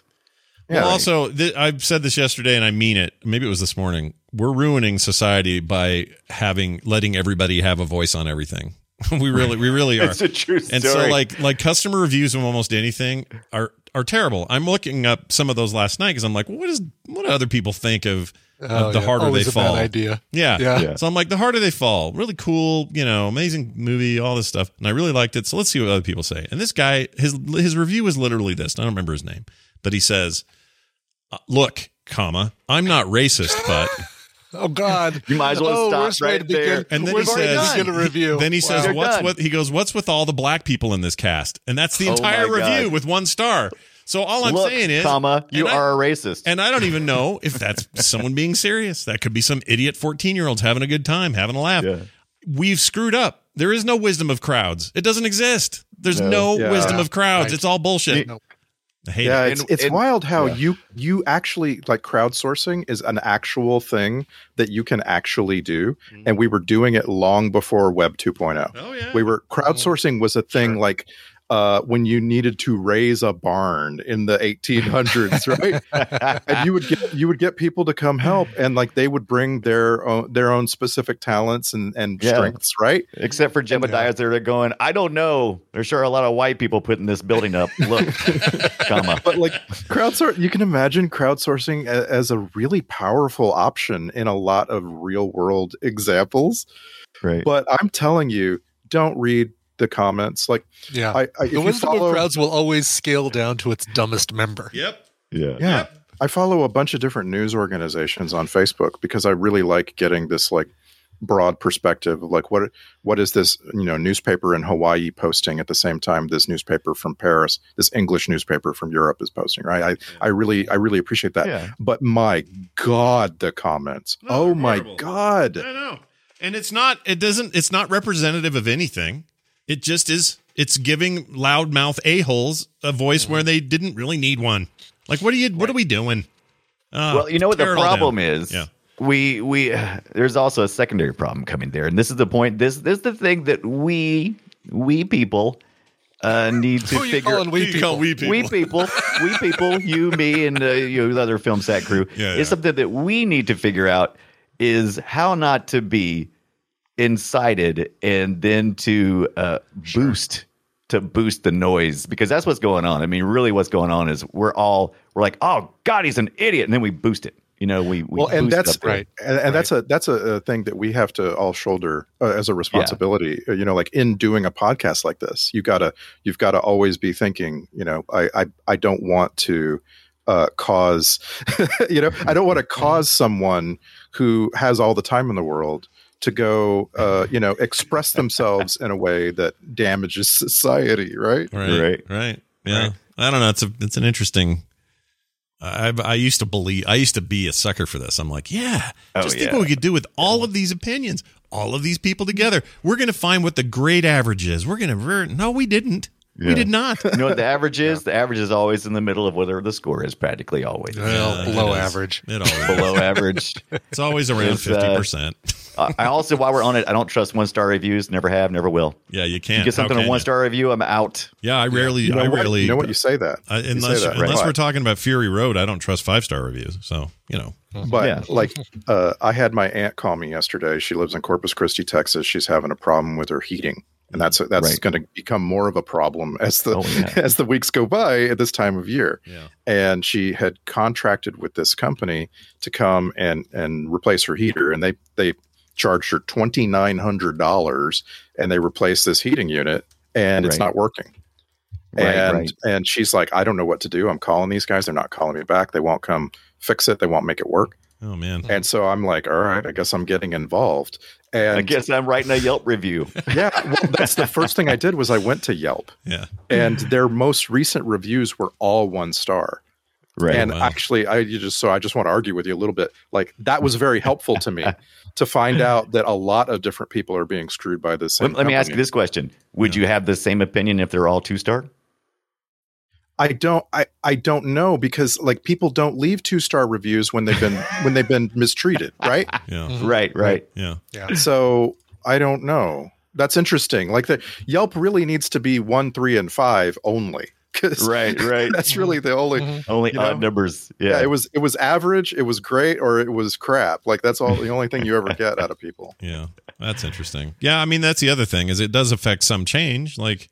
But usually it's when you've got a bigger following or you got a loud mouth on the internet and you can kind of get the word out there. Like, I don't know. It's all messed up, dude. It's a freaking what a shit show. We just got to figure. Look. It's almost like a geostorm of social problems. Yeah. we just got to figure it out. It's okay. We're going to figure it out. Yeah, we'll figure it out. We'll get there. It'll take us a long time and a lot of people are going to die, but we'll get there. Right. But yeah, it's no big deal. It's kind of like Geostorm. Yeah, it's fine. A lot of people are going to die. Yeah, a lot of people are going to die in Geostorm, but in the end, we're going to go fishing. All right? That's how you look at it. And it's all going to be happy. Yeah. Fishing sucks, apparently. Oh, come on. Fishing's fun. Yeah, fishing is fun. Talk to your brother. Yeah, I like fishing. I mean, look, here's where fishing's great. You sit there and you're with someone you like, and you throw a thing in there and you hope something bites, but you're not really there for that. You're there because you're talking, you're drinking your beer or whatever you're doing, Yeah, this is we don't depend on we don't depend on fishing to feed us. So, we choose to entertain ourselves with it. Yeah. I grew up on a waterway, and I'm telling you, like there were years of my life where it was just sort of expected that, my dad or me, usually me, was going to spend some time every weekend out there pulling some catfish out of the river. Oh, it sounds, and that, like, I love it. I just wish I had that in my life now, because I realize now, what a money saver. Wow. My parents spent so much less on meat. Yeah. Oh, really? That's interesting. I don't find that true at all. I live in the middle of, now this is going to vary for different people, but I hear all the time. I live in it's a woodsy area. There's lots of deer. There's a large deer population. It has to be cut back from time to time because there is Rocky Mountain spotted fever. There's a problem with that growth of that deer population. And I appreciate my local hunters who go out and they do hunt during the official time of season to do it. Sure. Now, I will roll my eyes anytime one of them looks at me and goes, yeah, plus I'm saving money on meat. And I'm like, oh my God, man, I have seen how much money you have freaking spent on guns and bullets and equipment and everything else and processing.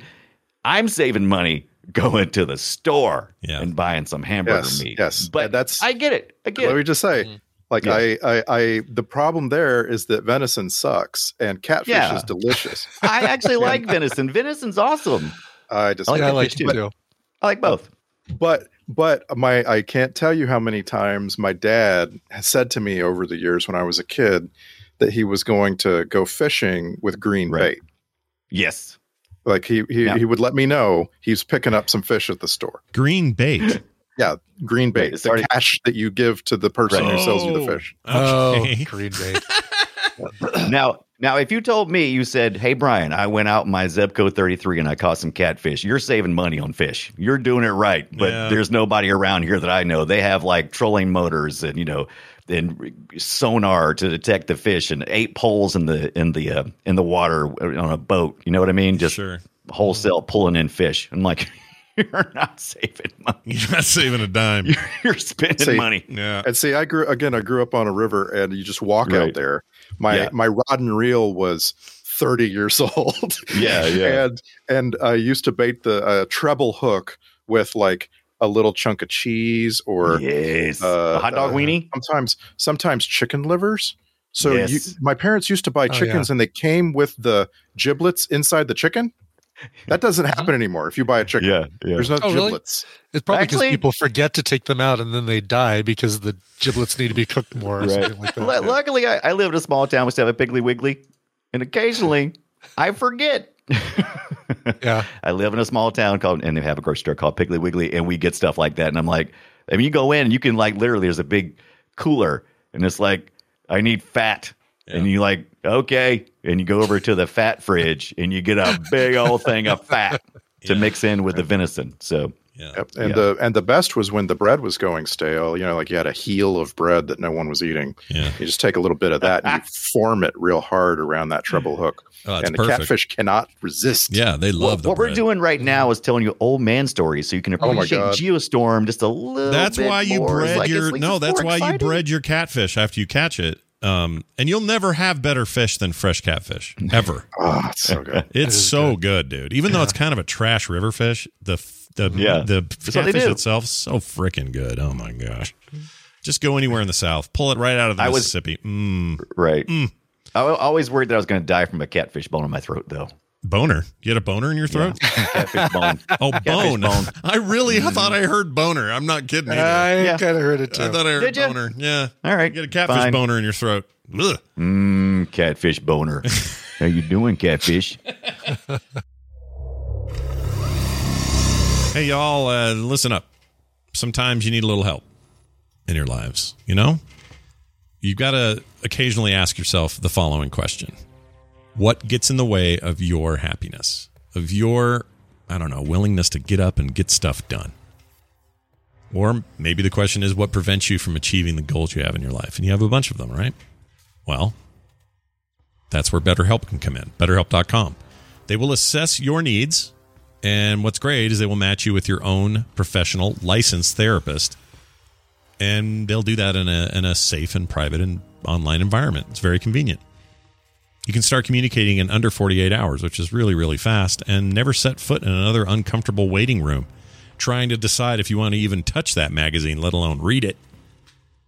They're committed to facilitating great therapeutic matches, and they made it really easy to change your therapist if you need to. So just swap them out if it's not working out. And they're available for clients worldwide, which is nice. So no matter where you are, you're good. BetterHelp is convenient, affordable, professional, and it's not a crisis self-help line. It's it's professional counseling, which is really, really cool. You can check out testimonials on their site, by the way. Go read all those. So whether you're dealing with things like grief or self-esteem issues, maybe depression, anxiety, stress, we're all having a bit of that stuff. they're there to specialize in those things and help you. So many people have been using it. They've, had to recruit more people in all 50 states. So here's what I want you to do. Start living a happier life today. Get 10% off your first month at BetterHelp.com/FilmSack and join over 1 million people who have taken charge of their mental health. That's BetterHelp.com/FilmSack for 10% off your first month. Thanks, BetterHelp.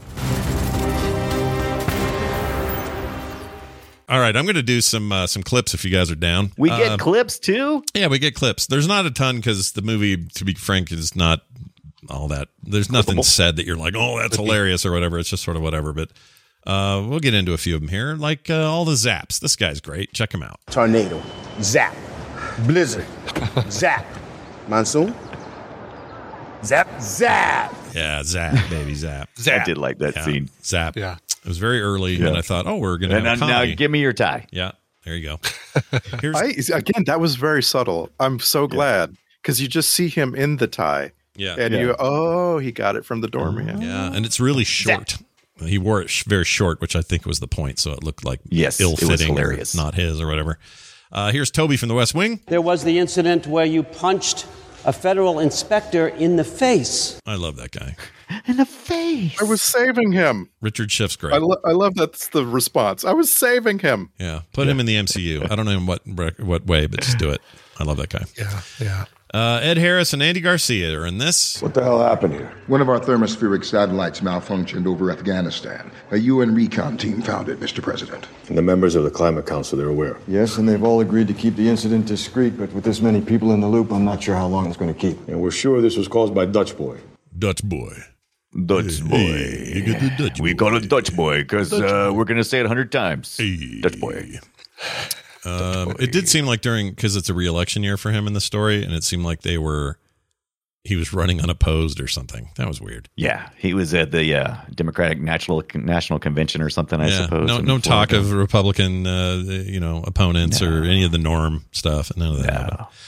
Okay, he's someone giving a shit. I don't know what this is. Maybe I need to speak to your chief scientist about the fine art of giving a shit. Oh, yeah. That's great. I like Gerard Butler unconditionally. I just like him. Yeah. So I don't. This isn't a great role. This isn't a great movie. This isn't anything. But I don't know. I just like having him around. I just think he's fine. Mm-hmm. He's great. 900? No, 300 was a great. I had too many warriors. 900. 900. You saw it 3 times. Yeah, that's not nearly as impressive as 300. I saw it 3 times. That made me laugh. All right. He's physically interchangeable with Russell Crowe, but you can't really imagine Russell Crowe in this movie. No. You say that, but then I've never seen Gerard Butler blow up like Russell Crowe did for that angry driving movie. Oh, which I don't think he didn't blow up for it. He just decided I'm going to do this for a while. Yeah, he doesn't care. I liked that movie. I love that movie. It was pretty good. Yeah, it was to see that still. It was disconcerting because it was playing on some. He scared the piss out of me, man. Yeah, it was scary. And I love how scared I was. I'm trying to find the name of the movie. Driver. The angry driving movie. Rage. Yeah. Isn't it Drive Angry? Angry. Anger. Drive Anger Man. I'm Anger Man. No? Damn it. What is it? Let's look at Russell Crowe. Fury on the Road. No. Angry. Crowe. What is it? All right, I'm looking him up. Rage. No. I can't. Unhinged. Unhinged. Yeah, that's it. Yeah. Unhinged. He's in something called Poker Face coming up in next year. They're filming it now. Poker Face. Is it the documentary about the song? Sweet. It's the Lady Gaga story starring Russell Crowe. Finally, we get the documentary we've always wanted and dreamed of. Right. Here's the say the name portion of the show. You can create something far worse than the very thing we're trying to prevent. What we call a geostorm. I don't like editing where they go from the phone call to the guy to the phone call. Yeah. But whatever. I think that's really clever sound design. And also I felt like this movie had pretty good sound design. Okay. Yeah. Not bad. I think the effect shots especially. All that stuff looked and sounded real. The water tech was on point. By 2017 we had water tech. I love it. I love good water tech, man. It's my favorite thing. What did the water mean? I always see it with video games too. It's like someone will say, "Oh, this new MMO is amazing. It does all these things." And I'm like, "Yeah, but how's the water technology?" Right. That was the most exciting thing when we started getting transparent water in video games. Dude. It's like, oh man, you can see through it. I know. And now there's waves and reflections and all kinds of shit. It's great. All right, here's another. Oh, he said it right away again. A what? A geostorm. Yeah, a geostorm. In case you missed it. And that's where I stopped because I realized they were going to do it another 18 times, and I'm like, I'm not recording all these. I like the idea that when we get satellite technology that can control weather, we also at the same time get pens that can become phone tablets. Yeah, I'm excited about Yeah, those pens, transparent. Those are cool. Those are cool. My favorite kind of that tech is I like the phones in The Expanse. The Expanse. Yeah. Those are cool. New season coming next month. Yeah, dude. Holy shit. Last season, right? Last season, yeah. And they're already I'm embarrassed to say this because I love that show, but I have not done the previous season, so I'm about to binge that. And I guess they get rid of troublesome actor. What's his name? But not in the books. What's his name? Anyway, what's his name? Not really memorable. The but pilot guy. The pilot guy that got in trouble for getting it on with underage people. I can't think of his name. Everybody out now, it seems. Is that the Jasper whole Vaughn? world? The Martian that flies. He's got the Texas accent, in Indian descent. You guys know who I'm talking about. Can't think of his name. Cass Anvar. Cass Anvar. Yeah, that guy got in huge trouble. Anyway, oh god, he was being a perv. I didn't hear about that. Wow. Yeah, it was bad. That's why he's off the show. In the books, he is still there. All right, let's see. How would this actually work? I wrote Proof of sabotage at the highest level of government. Trust no one. Oh, it's that thing where the code was in the timing of his talking. How do you know how? You don't know how to do that. That was the basis of my my intro. It's just so laughable. Like, wait a minute, it's this this code where we got to figure out the first and ninth words of every. Yeah. Right. Stupid. And it wasn't even that. It wasn't even that. If you watch how they decrypted it, so the cipher was his cell phone number. Because they thought of it when he was younger. Right. But it wasn't that. It wasn't like this word. When she deciphered it, she did it by timestamp. Yeah. And I'm like, it's worse. Wait a minute. Now, I can understand doing it by the words, but we're talking about timestamp. You had to time that when you're talking. He would have had to practice delivering that speech. Exactly. Right. Yeah. Over and over. You'd need months. It's bullshit. I hated it. It's bullshit. They should have done order of words. Sabotage. If you did order of words, it would have worked. Order of words, no problem. You know? Yeah. Or at least more believable. Less problem. Yeah. But timing? Dumb. Yeah. All right. And yet again, I wrote a geostorm. Unlike anything we've ever seen. The brother annoyed me. I don't know why. Yeah. Jim Sturgis. Yeah. Way better. Way better. Brush your hair. 21 and Across the Universe. Oh yeah, the Beatles sing along movie. Yeah, that one's all right. He looked like a Beatles. I like him. You do like Jim Sturgis? I think I'm admitting I don't know what I'm saying. I like him. I like him. You can like him. You can like him. I think he's fine. I just didn't care for it here. You just didn't care. Like he didn't care. I think you're going to stop right there. It sounded like he was really struggling to hide his accent to me. His British accent. I could hear it coming through a lot. And Gerard Butler there also not helping. He does the same thing with his Scottish accent. Yes. But I just, something about Jim Sturgis's just delivery on every line was a lot of just kind of mealy, and I don't know, didn't like it. All right, what a stupid product placement I wrote. This isn't a Chromebook. You don't just put your finger on the power button. You need the kill codes. Really, a Chromebook? You need the kill codes. You got all this transparent freaking tablet shit, and you're talking about a Chromebook?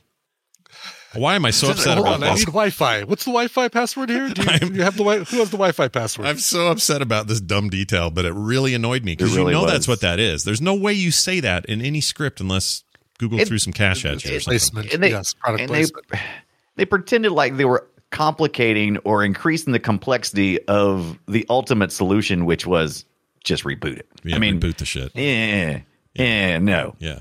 But I see what they're doing there. This like, hey, here at Google, we'd like you to mention how easy our stuff is. How do you do that? Oh, you mentioned, well, this isn't as easy as pushing a button on a Chromebook. F off everybody in corporate America, you dicks.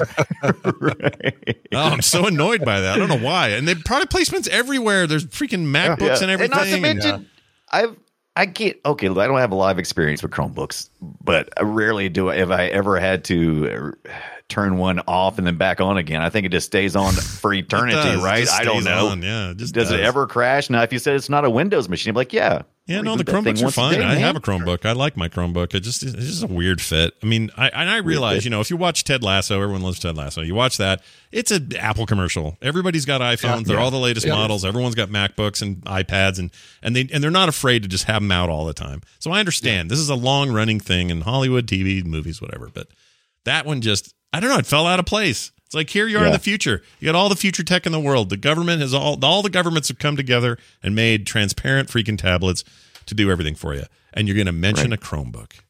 Well, hey, while you were angry about that, I was over here trying to go, why would you name your rock and roll or whatever stupid satellite thing an SR-22? That's like bad insurance. I'm like, pick something that's not super recognizable as a form code number, SR-22. Look at you with the technicality. I like it. Well, I'm calling technicality on that dialogue. I like it. There. I was hoping that some of the product placement would pay off later. Yeah. So, like for example, the scene where the younger brother comes to sort of like pull our hero out of his trailer in the rural Florida, like he pulls up in a Mercedes-Benz C300. Yeah, and it's like a beautiful car. Well. I mean, yeah, pretty car. Like someone has paid some money to this movie to make that. And then the brother, Gerard Butler, is working on putting an electric engine into a 68 Camaro. Mm-hmm. Yeah. And I'm just like, ooh, that's cool. We're going to see that later. No, you're not.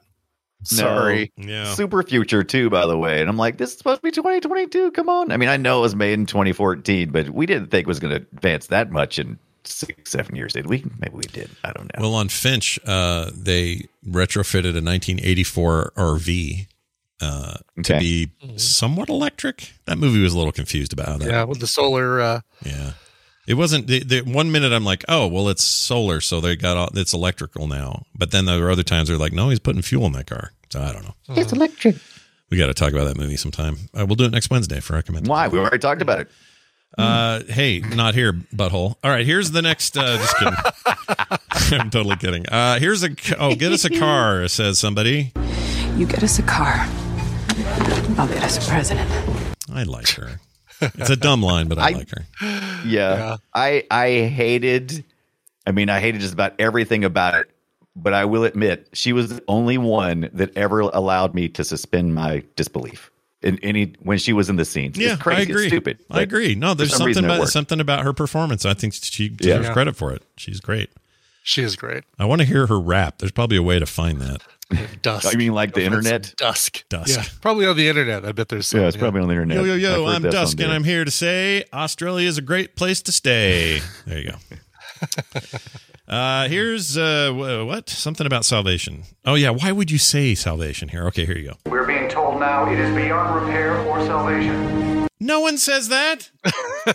No. You're talking about the ISS, and they says it is. We are being told it's beyond repair, and then you don't say salvation, right? It's redundant anyway, right? I mean, if you're able to salvage it, you're able to repair it. Yeah, right. But wouldn't they say even just salvage instead of salvation?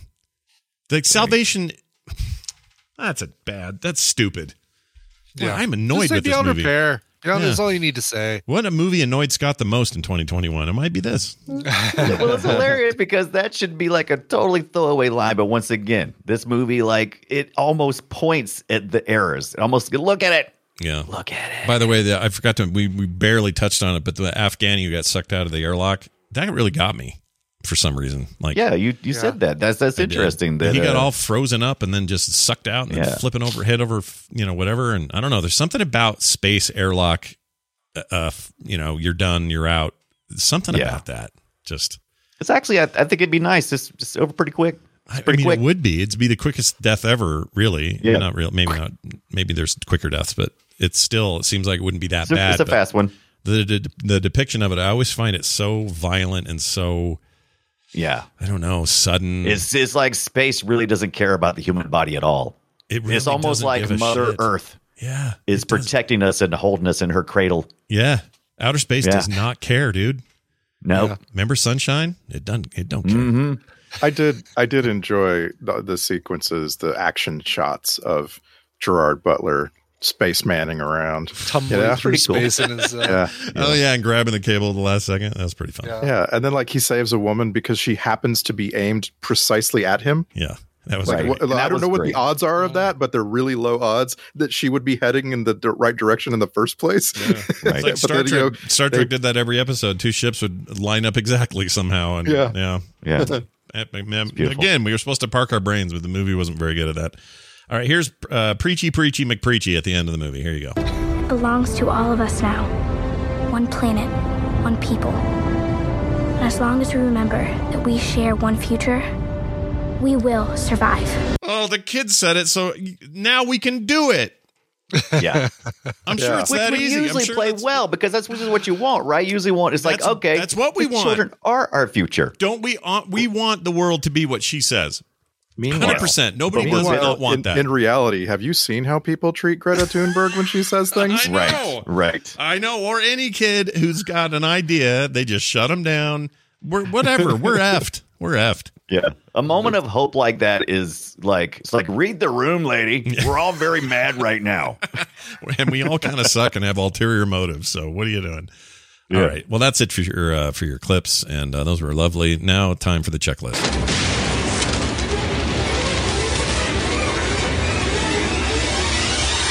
I now present to you the Film Sack checklist. The same template as all of these things? Check. Screw actual space physics. We have a movie to make? Check. And finally, Dubai, almost renamed to Goodbye. Goodbye, Dubai. That place was getting wrecked, man. All right, let's move on to the Star Trek connections, if any. Randy, did you find any? Yeah, we have exactly one. Whoa. His name is Corey Mendel Parker, and you noted him a little while ago in Geostorm. He played Lammy. Lammy was that cool cat who recognized Jake Lawson, and they had their tornado. Zap! Oh, zap, zap. What did he play? What was he in Monsoon, Star Trek? Zap. Yeah. So Corey Parker was also in the Star Trek Enterprise episode Horizon as a character named Paul Mayweather. And that is it. No one else from this movie. Wow. The further we get from Star Trek, the more... Yeah. I don't know. No one respectable sci-fi person would dare be in this movie. No. Except for this one guy. Not if they care about the science. Yeah. One man would carry the weight on his shoulders alone. All right, let's move on to the soundtrack grade. I'm going to give it S for samey as shit. Mm-hmm. It was like all these movies. Go listen to them. They all sound the same. I could totally listen to this soundtrack isolated away from the movie while like playing Destiny 2. I could listen to the soundtrack. Yeah, sure. But you might be confused as to which film it came from. Am I listening to Armageddon? Am I listening to The Day Before Tomorrow? Mm-hmm. And the answer, Brian, before is tomorrow. Yes. Independence Day. Today. Yeah. The answer is yes to all of your questions. It's the same as all of those. All right, let's get to the Twitter posts. This is where you guys sum it up in 280 characters or less. Holy shit. Let's start with Randy. Geostorm, a sport compact car manufactured by Isuzu that was sold in the United States by Geo from 1990 through 1993. Known for being fast, inexpensive, and unfortunately cramped and quick to break down. It was just like a Saturday night at Ibbott's house. Yeah. Wow.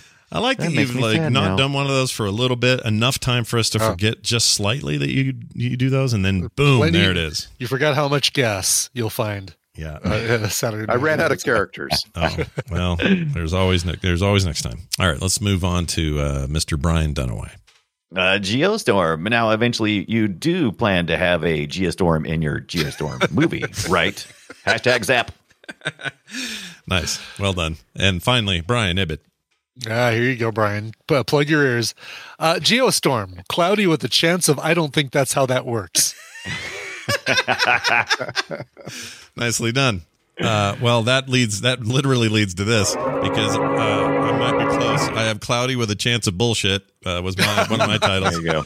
The other alternate title was Nat Geoporn. Which is, a lot of boobs from Africa, but whatever. Sure. Let's move on to this email selection. I have two of them this week. Filmsack@gmail.com is the email address. Please keep those coming. You guys are the most active email crowd of all the shows on the network, like by a huge amount. And I love it because you always got so much stuff to say, so many cool thoughts. Let's start with this one from Jeff He is an English and science teacher, so this must be authoritative. Oh, cool. And it also refers to this movie. It says, hello, sacktastically wonderful podcasters. When Geostorm was originally released, the two social studies teachers at our school decided that having the students watch the film and then comment on scientific inaccuracies would be a great film trip. Oh, yeah. Which I think is a kind of a cool idea. When we actually took nearly all of the 7th graders in our school to see the film, both of the teachers were surprised at how little scientific accuracy was in the film. I wasn't, but I guess that's because I watch a lot of bad movies and more than they do. In the end, the original assignment was scrapped, and we still didn't let those teachers forget the Geostorm field trip. Jeff, English teacher and science teacher. I love that story. It's a great idea, though. Like, take them to something, this is the one where maybe it was too far out, but like if you took kids to something where there was some science in the basis of it, and then the challenge was, hey kids, tell us where the exaggerations are, tell us where the falsehoods are. Like, that's a really cool idea. I like that a lot. It's a great idea. Can you spot the bad science? I mean, they would have to. Yeah, the minute you walk in, as soon as you see the poster for Geostorm, I see it. Okay, go back to class. I'm like, I see why. The mission's been scrapped. Yeah, scrap the mission. This one from Nick in Springfield, Massachusetts says, did you guys know there's a singular episode of Film Sack? There is a singular episode of Film Sack done without the 4 of you. This actually isn't true, but episode 225, Teenage Mutant Ninja Turtles, the live action from 1989. This was my movie as a 90s kid. Wore that damn tape out. It is a shame Dunaway wasn't on this one because I feel he would have appreciated it the most out of the 4 of you, but I digress. Now, before I continue, Ibbot was not there for one, right? What's that? Weren't you not there for one? I was not there for Pet Sematary, correct? Right. Oh, that's right. That's the movie. Yeah. So Brian did not I was see Pet not Sematary. there for an episode that happened when I got sick and couldn't go to Nerdtacular. Oh, right. That's true. Yeah, the Nerdtacular ones, sure. Oh, right. 2014. You were not there for. That would have We been. had Fletcher fill in for you on that one. Yep. I think it was. Was it the car where all the cars come alive? The Stephen King thing? Maximum Overdrive? Yeah. Was that 2014? I think so. That or sounds right. Yes, Maximum Overdrive. Just looked it up. Wait, I remember being on that one. So it must have been a different Nerdtacular. Did you send? You might have sent a clip though. We usually Punisher? do that whenever not there. Oh, Punisher. Did you send like an audio clip? 2012. Maybe. No, Punisher Or was Masters 2013. of the Universe? Masters of the Universe. Oh shit! Now I don't remember any. This is great. Well, the point is, I honestly don't remember which one I missed because I missed it. Yeah, all of us have missed at least one, except me, in terms of because you record. Because I record it. Yeah, so that doesn't count. Yeah, it'd be kind of hard. Yeah, yeah. But one of these days, though, we're gonna do an episode without Scott. We just Scott. We just have no way of recording it. None of the three of us would figure out how to do it. Yeah, none of you have ever done podcasts before. Who would know? Well, it would be. I'm going to actually work on this. I want to see what happens if the 3 of us get together and try to make like a substitute show. Like you could just keep it on the shelf until you need it someday. There you go. That'd be hilarious. I'd be very curious to see how that would go. I don't ever want to do a show without the 3 of you. Do a film sack without the 3 of you. Well, we try. That's the other thing I should mention. We try very hard not to ever do that whenever we can. And I think all of those cases were very specific, special circumstances. But yeah, we try not to. He says in the final part of his email, lost in the myriad of film recommendations you get, I'm sure you've been told to watch Teenage Mutant Ninja Turtles 2 Secret of the Ooze once or twice. Yes, with Vanilla Ice. WWF wrestler Super Shredder, life-size rodents. Yes. It's all great. He says, nay, TMNT 3 is a true film sack movie that you must watch. There is time travel via Japanese lanterns. Elias Koteas is back. And as a kid, I hated this one. It was so different from the first 2. Hope all is well with everyone. Happy sacking, Nick from Massachusetts. I mean, yeah, why not? Thanks, Nick. Yeah, I'd watch another Turtles movie. That first one was shit. Let's do it. Sure. I'd watch all of them. Yes, all in a row. I mean, back in the day, so I mean, I'd have been like, I don't know, 20, 21, something like that when these movies came out. So I was not the junior high school audience that was loving these movies. So for me, they're always crap. They were crap day one. But as a 90s kid out there, maybe, I don't know, we should probably visit. There was a different, so there was a different attitude or feeling about movies when I was younger, and I'm sure it's been true for a a lot longer. But like, things are dressed up like Muppets and that kind of stuff. And, they're not really Muppets in Teenage Mutant Ninja Turtles, but they're people in big costumes, right?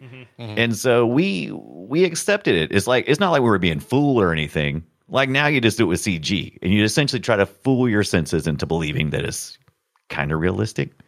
So, I mean, even though I knew those movies were not great, I enjoyed the silliness of it. Yeah. Does that make sense? Yeah.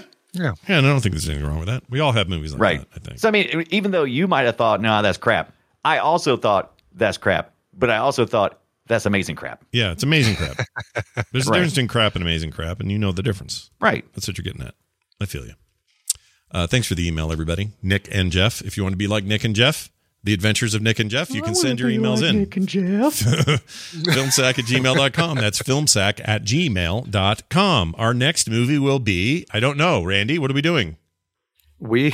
So this is the ultimate Film Sack trilogy, right? 10 years ago, we sacked Highlander. And then 6 years ago, we sacked Highlander 3. So in true Film Sack fashion, next week, we're going to sack Highlander 2. Oh, my Lord. Interesting. The one that Wait, I thought there can only be one. Well, there's exactly. Right? Yeah. Does this one explain why there's more than one? No, but this one somehow brings back Sean Connery, right? In some weird way. Who died in the first one, yeah. We are watching Highlander 2, The Quickening on Amazon Prime next week. It's going to be garbage. Can't wait. And that was the first one I saw. I saw them out of order. Yeah. And then I had to go back and watch the first one. And where you're like, oh, this one's way about better. how to do your finances online using Quicken. Yes, how to use the Quicken. Oh, thank goodness. Because the built-in tutorials are bad. I need some external help on how to get my taxes done. All right. Well, that'll be next week. Look forward to that, everybody. We can't wait, so you shouldn't either. Filmsack.com is our website. You can go there anytime and use it for whatever it's worth. Filmsack@gmail.com is that email address. Once again, follow us on Twitter @Filmsack. And if you've got a review to leave, speaking of crowdsourcing reviews, leave us positive ones wherever you get the show. It really actually helps us. So I guess in this one case, we make exceptions for we'll let you do it. The wisdom of crowds. We believe in you guys. We do. We truly do. We know that there's no, this is where the smartest member is dictates the direction of the crowd. There you go. Because they're all smart. Yep, you nailed it. That's where I was going. Yeah, I know. Stop it. It's all right. Look, we can fix all that in post. It's not a problem. It's all good. Hey, well done, everybody. Big thanks, everybody, for listening. For me, for Brian, and for Randy. Zap! We'll see you next time.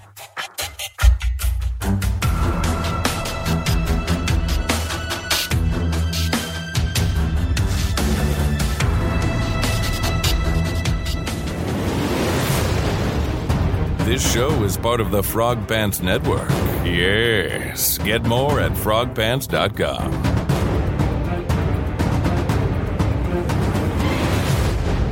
A what? A Geostorm. Great.